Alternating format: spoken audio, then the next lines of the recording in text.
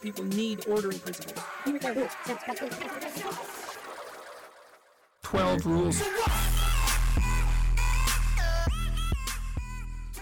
Hello, and welcome to 12 Rules for What? This is a podcast about fascism, anti-fascism and the far right. My name is Alex. If you want to support the show, you can do so by following our Twitter or Instagram, or you can subscribe to our Patreon for as little as £2 a month. You get episodes a couple of days early, and you can send messages on there too. I'm always interested in your ideas or feedback or like episode suggestions, so please do get in touch. You can do so at 12rulesforwhat@gmail.com. Finally, this show is part of the Channel Zero network of anarchist podcasts, so go and check Channel Zero out as well for more great shows. Just to let you know, we had a few problems with the recording, so there's like 2 or 3 sections which I've just recorded over. Hopefully they're not too noticeable, but it just meant, basically my mic cut out and I just re-recorded what I said. This week I'm joined by Meinke of the activist Court Aid Brigade, which is a court support group for activists. It's a little more specific to the particularities of UK law, but I hopefully kept the discussion broad enough and explained enough of the stuff that anyone will be able to pick up on it. And I think it is useful and interesting to understand how the law and legal system and also policing has changed in the UK in recent years, and what we can do to safeguard our movements against further state surveillance and repression. With that said, on with the show. So for this episode, I'm joined by Andy Meinke of the activist Court Aid Brigade, which is ACAB for short, to discuss the changing protest situation in the UK and what relevance that has for anti-fascists. Welcome, Andy. Welcome, Alex. Or if you're someone else, welcome that person instead. I will edit my fake name over the top of what you just said. So brilliant. I think the reason why I want to do this episode is that a lot has changed in the past, 3 years or so. The government has brought in a bunch of public order legislation, UK government, in response, seemingly, at certain points to various tactics that XR and Just Stop Oil would do. There's like a new piece of legislation or a new point would be added to the law as, lock-ons became a thing or big mass arrests became a thing, that kind of thing. And I think it's often, for non-legal people, it's often quite hard to understand what has changed and what hasn't changed, and what we need to change and how we do our politics and activism in order to respond to that. So maybe you could start by saying what are some of the good things that have come out of it, because I think the point of the new law is to stifle political activity generally, just because people are scared about the new laws. So yeah, I wondered if you could start with that. Yeah. So these laws, as you correctly identified, are pointed at XR and its derivatives, Insulate Britain, Just Stop Oil. There are 2 major types of legislation in criminal law. Ones that set out the law and are a revision and are intended to be comprehensive, and then there are panic ones brought in because there's some problem that the government has just thought up. So a famous example of the latter is the Dangerous Dogs Act. If this is in the news, it will be an issue at the moment. It was ill thought out, brought in because some dogs bit people, and then you had to deal with the consequences. What has happened with the Police Crime Sentencing and Courts Act and the Public Order Act 2023 is exactly that. They are things specifically designed to give the police and the courts powers to deal with what the government sees as the particular problem of the moment. This is relatively good news for anti-fascists because most of those things do not impact on anti-fascist activity, with one very notable exception. Could you please tell us about that? Right. Now, the conditions imposed by the police on processions and assemblies. Now, stop me if this starts to get a little complicated, because it is.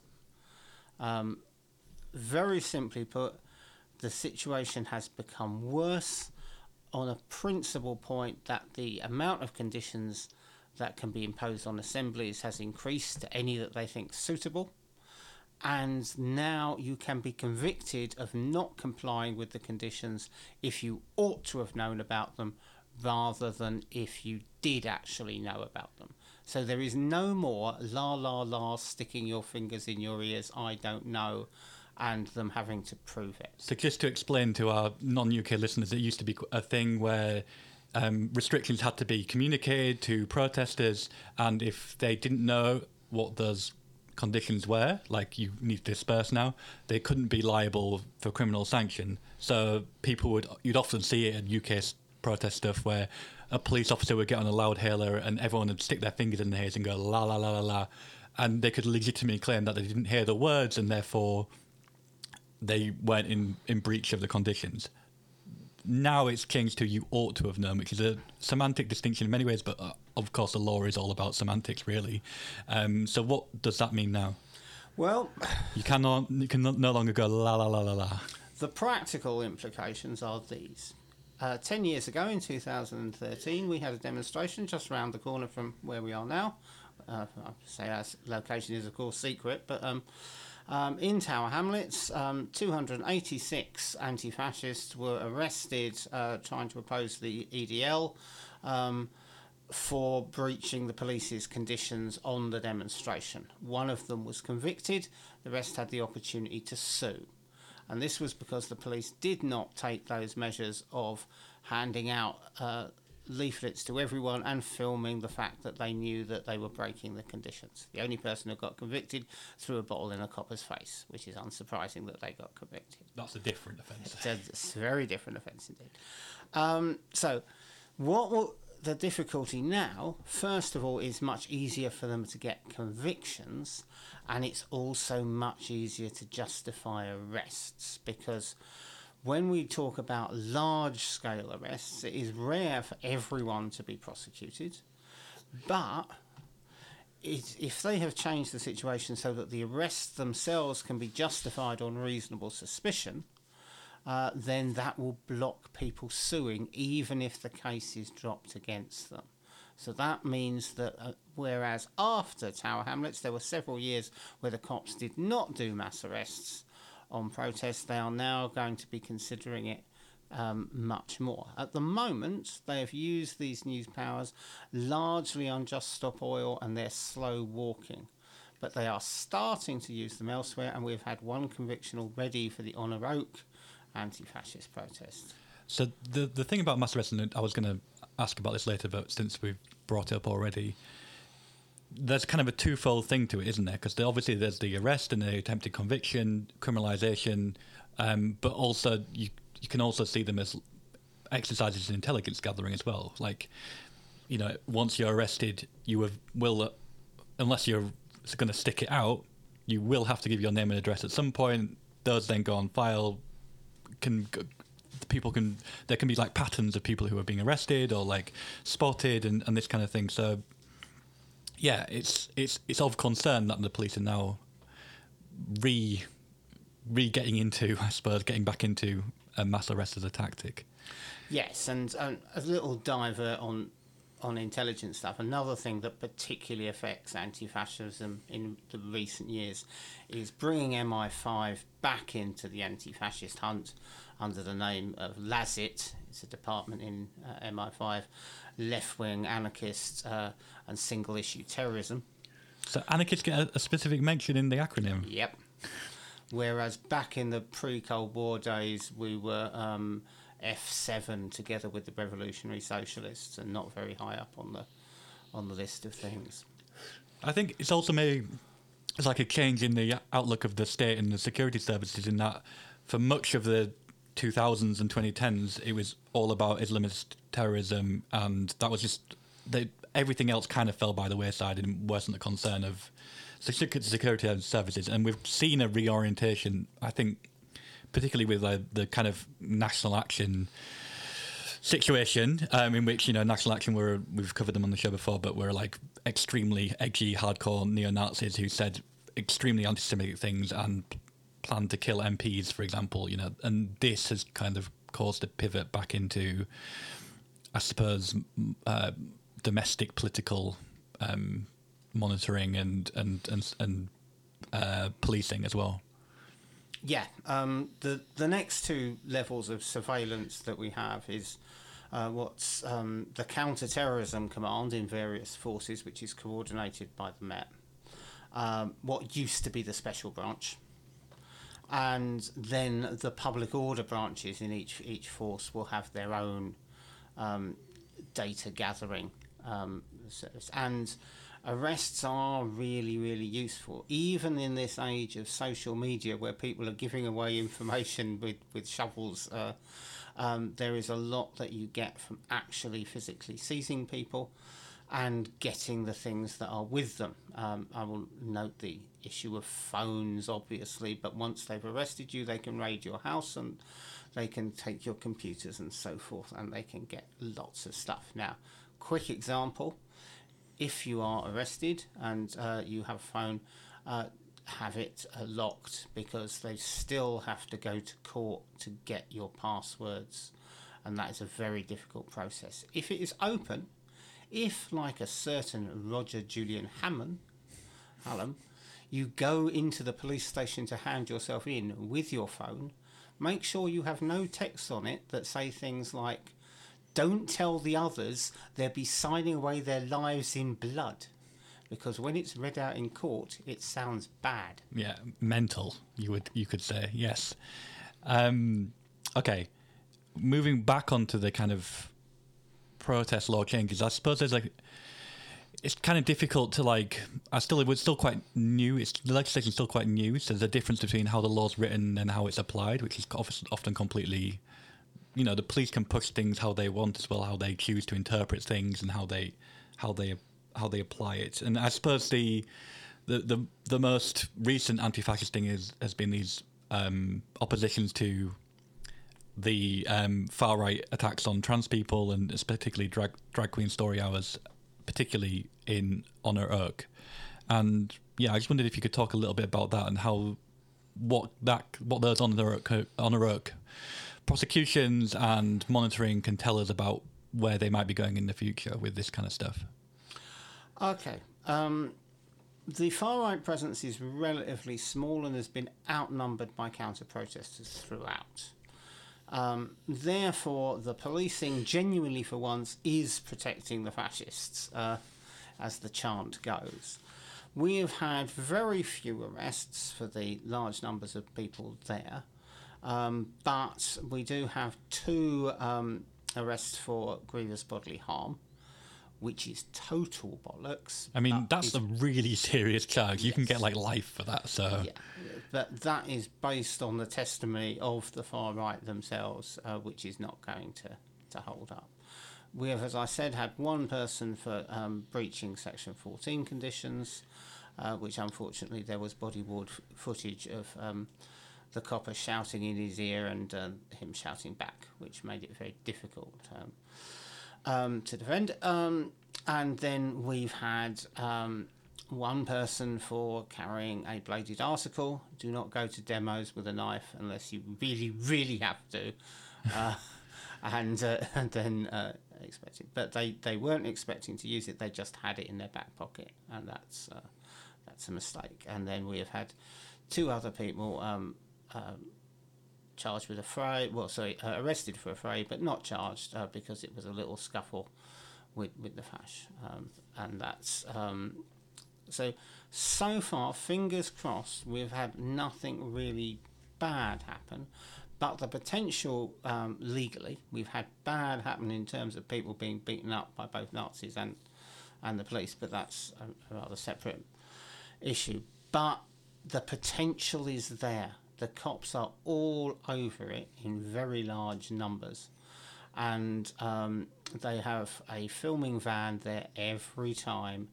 They know everyone who is involved within a reasonable amount, because there is no way you can be there for 4 hours without. And they are undoubtedly building up a picture. If they so chose to try to run a conspiracy case against certain people, I think they haven't got much, given the circumstances. That is a clear right-wing attack on a community venue. But the police's attitude on the ground has been throughout. It's 6 of one, half a dozen the other. Who is being the aggressor? And of course, if the Fash manage to turn up early and stand outside a primary school, and the local teachers get really irate, then they're the aggressors in the eyes of the cops. So that's worth bearing in mind. You brought up conspiracy, which is a thing that I think people don't really get or understand necessarily. It's one of these offences that you don't actually have to literally don't have to do anything in order to commit it. So could you just tell the audience a bit about conspiracy and how we can, there is an element of like not avoiding it because you have to organise, and sometimes you're organising things that are like have the potential to be illegal, I suppose. So yeah, what is conspiracy? Conspiracy is an agreement to commit a criminal offence. It's outlined in Section 1 of the Criminal Law Act 1977, and you can conspire to commit any other criminal offence, and the penalty for it is the same as the offence itself, with the exception of murder, where the life sentence is discretionary. You can, in theory, conspire, and all it needs is an agreement. There doesn't need to be anything in writing. There doesn't need to be any documentation or video evidence. If they can work out that there is an agreement between two people, then there is a conspiracy. You can conspire to drop litter in the street, but it is only usually used on serious offences, because all conspiracy cases have to be tried in the Crown Court with a jury. There's no option of magistrates at all. So that lifts it up to it. But what these are called are inchoate offences, where you haven't actually done anything. And there are similar offences of encouraging and assisting offences, or aiding, abetting, counselling or procuring them, under the Aiders and Abettors Act of 1861. So we could commit conspiracy right now if we agreed, like, on air to do something. Yeah. And obviously it's hard to, in totality, guard against that. But in your experience, what would you advise? For example, if there was some hypothetical anti-fascist group that was thinking about organising some kind of action, and they were wanting to minimise the risk of committing conspiracy, what are some of the key points you advise them to avoid? I'm probably not the greatest person to go through a list of standard security advice, but follow all of those to the letter. Legally, the thing to think about is that what anti-fascists do is they act in self-defence and defence of others. And this comes to almost all the offences that anti-fascists get charged with, whether it's a variety of different assaults or public order offences. If you get arrested for them, your defence is going to be that you're defending yourself or other people. Technically, you might say that you're preventing crime or preventing a breach of the peace, but the same rules apply for all of them. You are entitled to use such force as is reasonable in the circumstances to defend yourself or other people.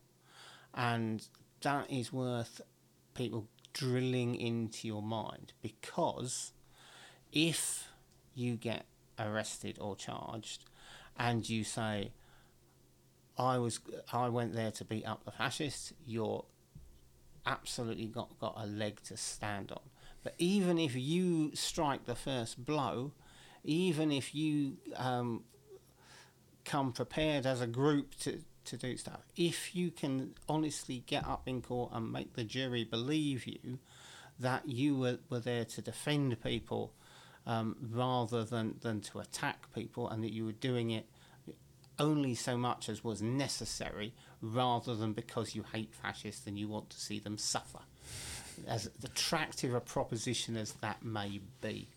And if you want, you can read Section 76 of the Criminal Justice and Immigration Act 2008 that sets out piece by piece what you do. It's one of those very rare exceptions. If you are arrested in a fight with the Nazis. When the cops say to you, "Do you have to say anything?" If you say, "I was defending myself, I was defending other people," and then shut up, you have raised that defence at the earliest possible point. And this is really important when you get to court, because when you get to court, their barrister will get up and say, "Well, you've only raised self-defence because your clever lawyer came trooping down to the police station and put it in your head." If you've managed to say it before you actually had legal advice, then that is a much more powerful argument to put forward. Maybe just following on from the conspiracy thing as well. Like, I mean, there's a kind of quite a recommendation that you don't write anything or text anything that you don't want to be read out in court, and we've had experience of that before with anti-fascist cases as well. So I guess, yeah, I mean, I think another good solid point is not to text or email or even signal message. Like, Signal's fine, but obviously if you've still got a message in your phone and they do get into it, then if you're texting things like, "Let's go to this location at this time because there'll be some Nazis there," you can't really make the self-defense argument because you're planning to go to where the Nazis already are, I think, and that makes it much more difficult to argue. Yes, we have had signal messages read out that said, "Let's move to Signal, it's more secure." That doesn't sound good in court either. If you want to practice, read what you've read, add the magic words "Your Honour" after it, and see if the judge laughs or is laughing at you or with you. So just to move on a bit, I guess you're a very experienced legal observer. Before we start asking questions about that, like what is legal observing at its core? Because it's an interesting role. You don't really have any kind of legal standing in the eyes of the courts, and yet testimony from legal observers has been really helpful in anti-fascist, lots of political cases, but anti-fascist cases as well. So I wondered if you could just talk a little bit about the role of a legal observer. Okay. Modern legal observing in this island comes out of something called the Trafalgar Square Defence Campaign, set up after the poll tax. And people realised that people were being convicted on the say-so of the police because there was no one else there to provide evidence. And so TSDC, which became the Legal Defence and Monitoring Group in 1994, put out legal observers wearing bright orange bibs with little notebooks to take notes of what was happening so that they could be witnesses, and also to find the details of other people who were there who could witness as well. The second major function is to hand out what are called bust cards, which have basic legal information and the number of experienced public and protest solicitors on. And thirdly, it's to act as a counter to police intimidation and violence, that they realise that there is someone, even if they've not got any formal status, who will report their misbehaviour and who will stand up in court to do it when many people are intimidated out of doing so. So I've been a legal observer since 1998. As I say, because I was bad at fighting and I was too slow to run away anymore.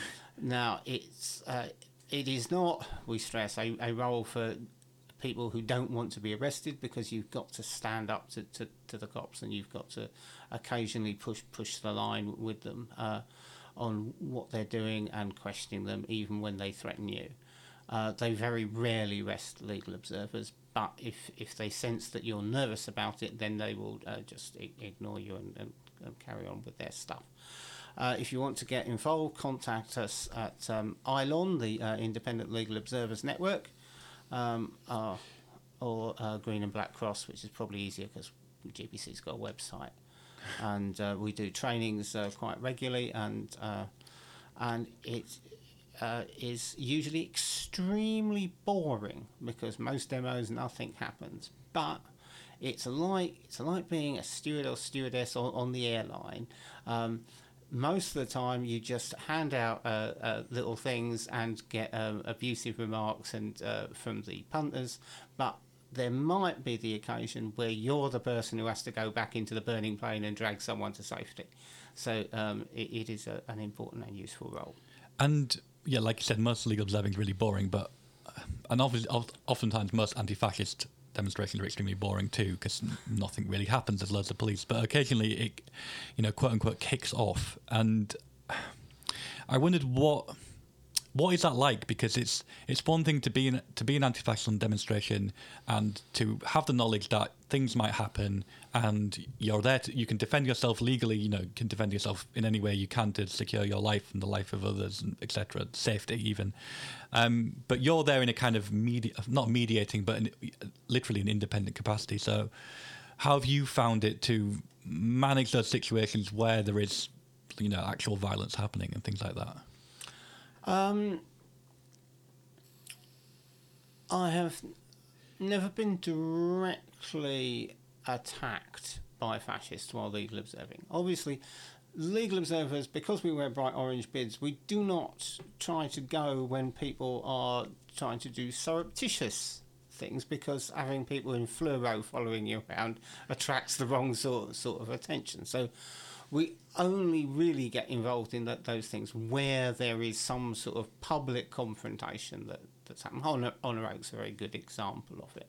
I've ended up on the wrong side of police lines in Honor Oak on a couple of occasions, but to be honest, they are CCAT fascists, lacking the resources and determination to beat people up for random reasons. There are situations where it has been a little more hairy. Brighton for the March for England stuff, we got pelted with chairs and ashtrays and glasses and stuff, but I managed to duck. But they weren't deliberately going for me, they were just pelting the crowd. Yeah. Sometimes. And the worst one of all, I suppose, was Dover, which was like 6 hours. Thankfully, I wasn't on. 6 hours of street fighting, essentially. Yeah, okay. But there were legal observers at Dover as well, so it's good to keep in mind. I guess maybe just to start bringing things to conclusion. I'm actually taking Dover as an example. Some people argue or don't really see the importance of legal observing necessarily, but I would present Dover as a case where there was an extended confrontation between anti-fascists and fascists, and just looking at the resulting convictions, arrests and convictions, there is a really obvious disparity. So, yeah, I guess the whole point is to keep people out of prison and keep people away from not being charged and convicted. And part of that is educating people about their rights and what they should do and what they should say if they get taken into custody. And part of that is being this independent witness. So and it's kind of hard to thinking what ifs and counter examples and stuff. But how do you think legal observing, what role does legal observing play within these movements in order to keep us safe when we're doing it? Okay, that's a very good example with Dover. We have a green and black cross. They do not have a red, white and blue cross. They do, but it's just a flag, really. It's not. They do not give people preparation in the law. They do not provide decent solicitors. They do not provide witnesses.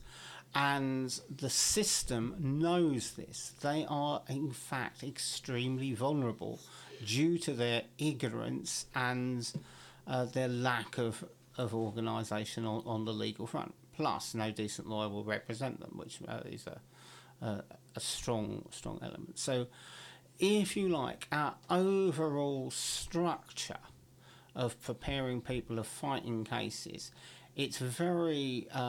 It can be very dispiriting sometimes when people get sent down, as some people did for Dover and have for other anti-fascist things. But when you look at what could have happened or what would have happened to the other side in similar circumstances, we have got a particularly good record of people beating raps and also of not getting as serious a sentences as you might have expected if those cases hadn't been very well presented.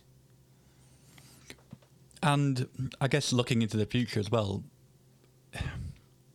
it's hard to see how this country is going to, life for people in this country is going to get any easier in the coming years, just because of, well, one thing, we've got this climate crisis happening, which is going to be the case for the rest of our lives, but also, like, there's a general rise in poverty, a kind of general degradation of living, which obviously breeds kind of far right activity, and fascism feeds off that kind of thing.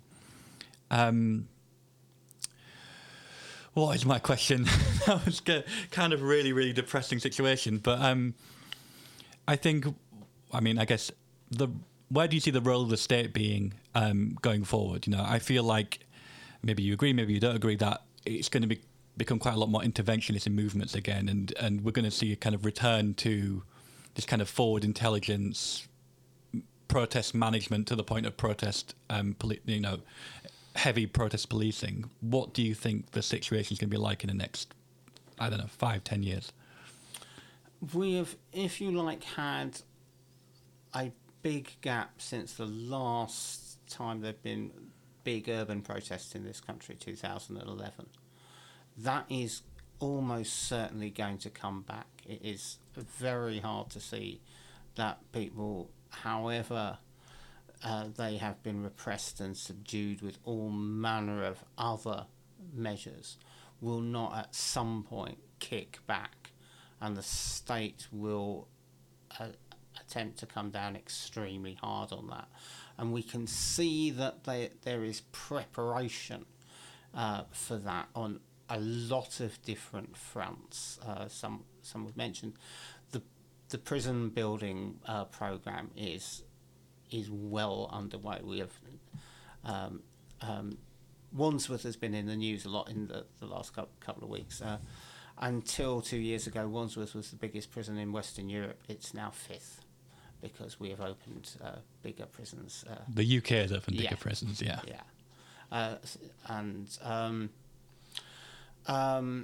We have seen in Bristol the use of riot charges for the first time, at least of more than double figures, riot charges for the first time since 2001, which was in Bradford. And people have gone down for sentences that are ridiculously high, given the level of violence, even if you are looking at it from a completely state point of view. 14 years, admittedly for arson with intent, but for sticking a piece of cardboard under vans and lighting it, that would have been put out with a fire extinguisher, and the guy clobbered in even a few years ago. So they are looking to bring massive prosecutions. There is incredible delays in the criminal justice system at the moment. That is likely to continue for the foreseeable, but we know from 2011, when they're really pressed, they will have courts sitting all night, and they will speed that up once the big number situations start to happen. And I suppose, even leaving aside the court logjam, just being on bail or just being on court bail, there is an incredible amount of restrictions that can be put on you just in your general life. You can't go to certain areas, and you've got this case hanging over your head for months or years at a time even. So it's not... It might be 2 years until you get to trial, and then that's a 2-year delay in your sentence, but you're still living with this thing overhanging you. We had a recent case for the Sevenoaks anti-fascist protest in 2018, as I recall. Long time ago now. And happened in March 2018. One person was on trial this February, 4 years, 11 months afterwards. One person had already had pleaded guilty because they had been on tag for over 3 years, and they worked out that whatever sentence they got, because you get half a day off your sentence for tag, they would get them automatically released, so they might as well plead guilty. That is an extreme example, but people are left twisting in the wind, and it has huge effects on them, their friends, their family, and everyone else. Okay. You already shouted out the different contacts, but if we'll say them again, there's the So GBC's changed a little bit since I was involved or catching up with it. And there's now different various emails addresses for people to contact. So there's the Independent Legal Observer Monitoring Network, which email is... I've not a clue. I will edit it in. There is also the Court Support group, which is ACAB, which is Court Support Easy One, courtsupport@protonmail.com. And that's for people who are going through legal procedures and would like support in any way. So like finding witnesses, coming to you to sit in the public gallery and be there for you when you come out of a trial. And there's GBC, which is... do you remember the protest support line number? And there is Green and Black Cross, who, as well as running trainings, Know Your Rights workshops for activist groups and running legal observer trainings, if you want to become a legal observer, have a protest support line, which you can ring at any time of the day or night.